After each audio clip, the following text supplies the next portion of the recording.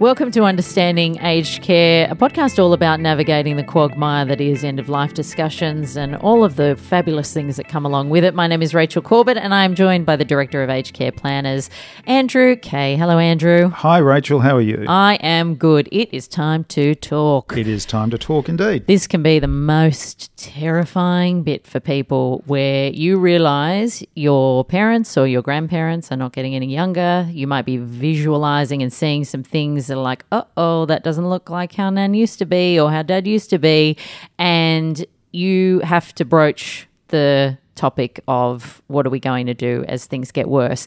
First up, I want to ask you what people do wrong at this stage, do you think? Probably the most common thing that people do is believe that they've got to parent the parents, and they talk down to the parents, they tell the parents what they need to do, and they don't take the time to step back, walk a few steps in their parents' shoes and understand from their perspective the things that might be affecting them and their decisions about seeking some help and some care.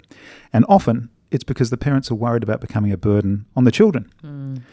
So it doesn't work well if you walk in there and just simply tell someone that they need help and we're going to get someone in here next Wednesday. That's disregarding their wishes and disregarding, I think, the context that those people are looking at their own lives in. Yeah, it's also, I mean, at that stage of your life, you're already losing so much of your power. The fact that you could be told what to do takes away any additional agency that you have to make decisions about where you want to be. There's huge fear. The huge fear is loss of independence, as you've identified, and also a fear that they're going to be pushed into an aged care home early. And that's what the conversation's about. If the conversation's framed in small bite steps, based on observations, then it'll be a lot more effective if it's done respectfully and compassionately with some empathy for them, asking open questions, leading them down the path to actually accepting the fact that they may need a little bit of help.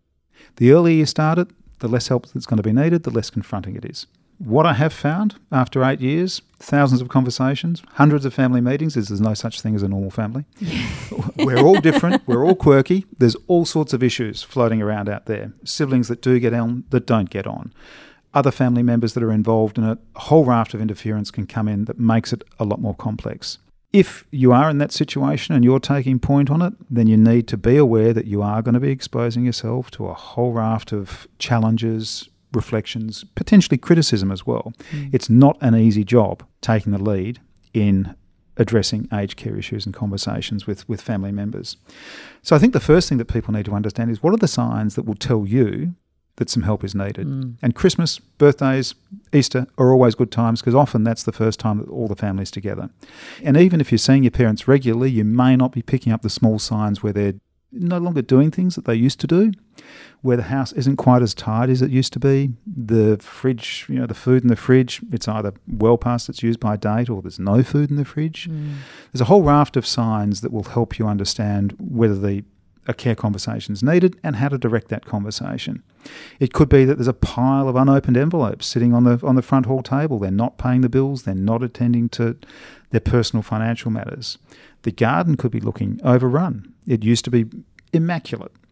Dad's rose garden that he's been, tending for the last 30 years is suddenly hasn't been pruned in 2 years. Everything's running wild.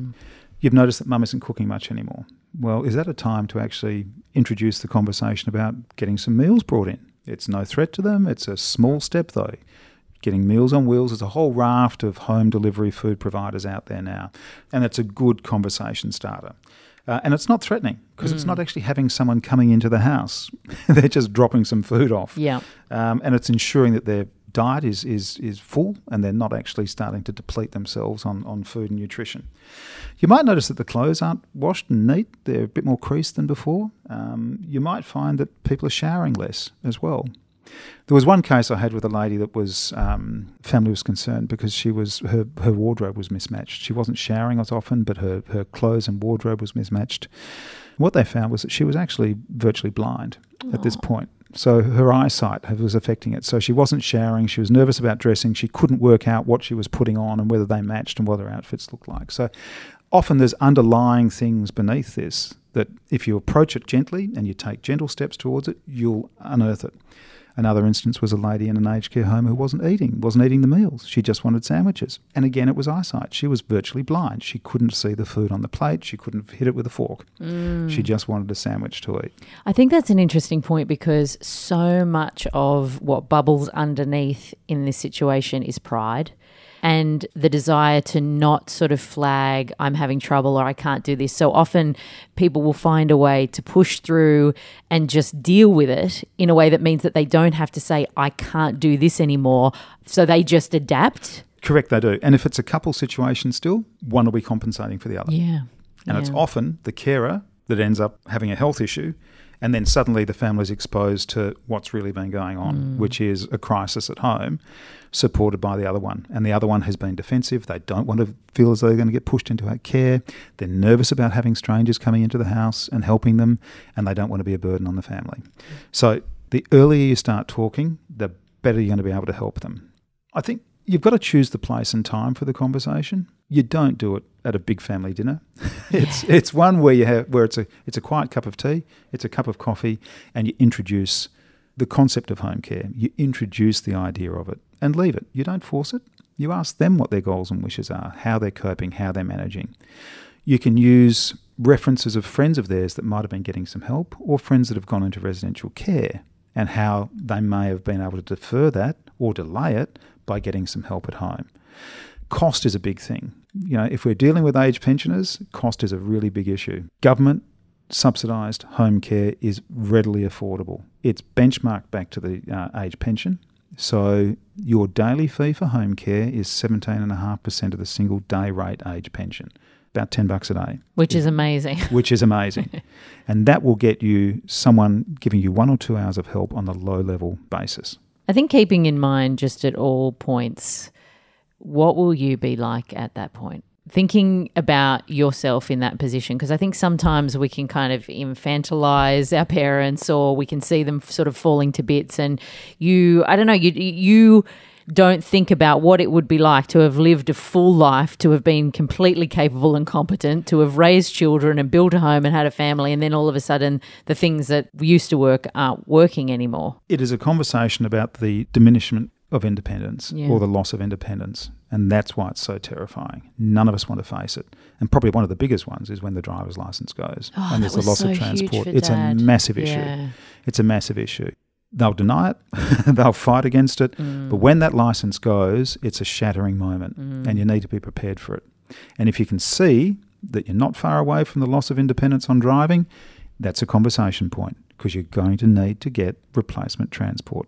And that's available through community support services, through the Commonwealth Home Support Program. Do you have advice around people that, because a lot of them are going to want to push through and often push through on dangerous things, so there will be people that will still want to drive when they probably shouldn't be driving pre-licence being lost. There are a lot of people who would have parents and grandparents who want to push through that barrier and no, I can do it, don't tell me what I can and can't do. Do you have any advice around that? You can't force it. The unfortunate thing is you sometimes have to wait for a crisis. And that's why planning is so important. You need to understand what you're going to do when you get that phone call. Mum's had a fall, she's in hospital. Or the police have just picked Mum up, they've taken her home. They're not going to release her again because they don't believe it's safe. In terms of those home support services, and we'll go through some of those in later episodes, do you at this stage say if only small things are changing and they're not really ready for anybody to come in and it might be a while still, is it worth registering for those services at that stage? Totally. The earliest opportunities you've got to start putting the foundation stones in place, do it. Do it one small task at a time. It means you're only it's going to take you 5 minutes a week. It's done. You can then move on to the next one. And if a crisis happens, that's something you don't need to think about because it's already done. Probably one of the easiest ones in relation to getting started is to sit with mum and dad or mum or dad or the relative and just say, listen, why don't we get set up on My Aged Care? We can phone them now. We can do it pretty easily. And all we're doing is getting you set up just in case. We're not doing anything else. And you can get Mum into the system. You can create a client record. She will get a client record number. You can be registered on her account as well, so you can talk to My Aged Care for your mother in case she can't. Then it's done. You're in the system. You're set up. It doesn't mean that they're going to get contacted by anyone. It doesn't mean that they're going to suddenly have people coming into the house and trying to control them and direct what they're doing. They're just simply set up and ready to go. It means that when you do want to start getting some help at home, be it the very entry-level home care through the Commonwealth Home Support Program, it's really just another phone call. It's just going through a checklist. You're already in the system. Your record's there.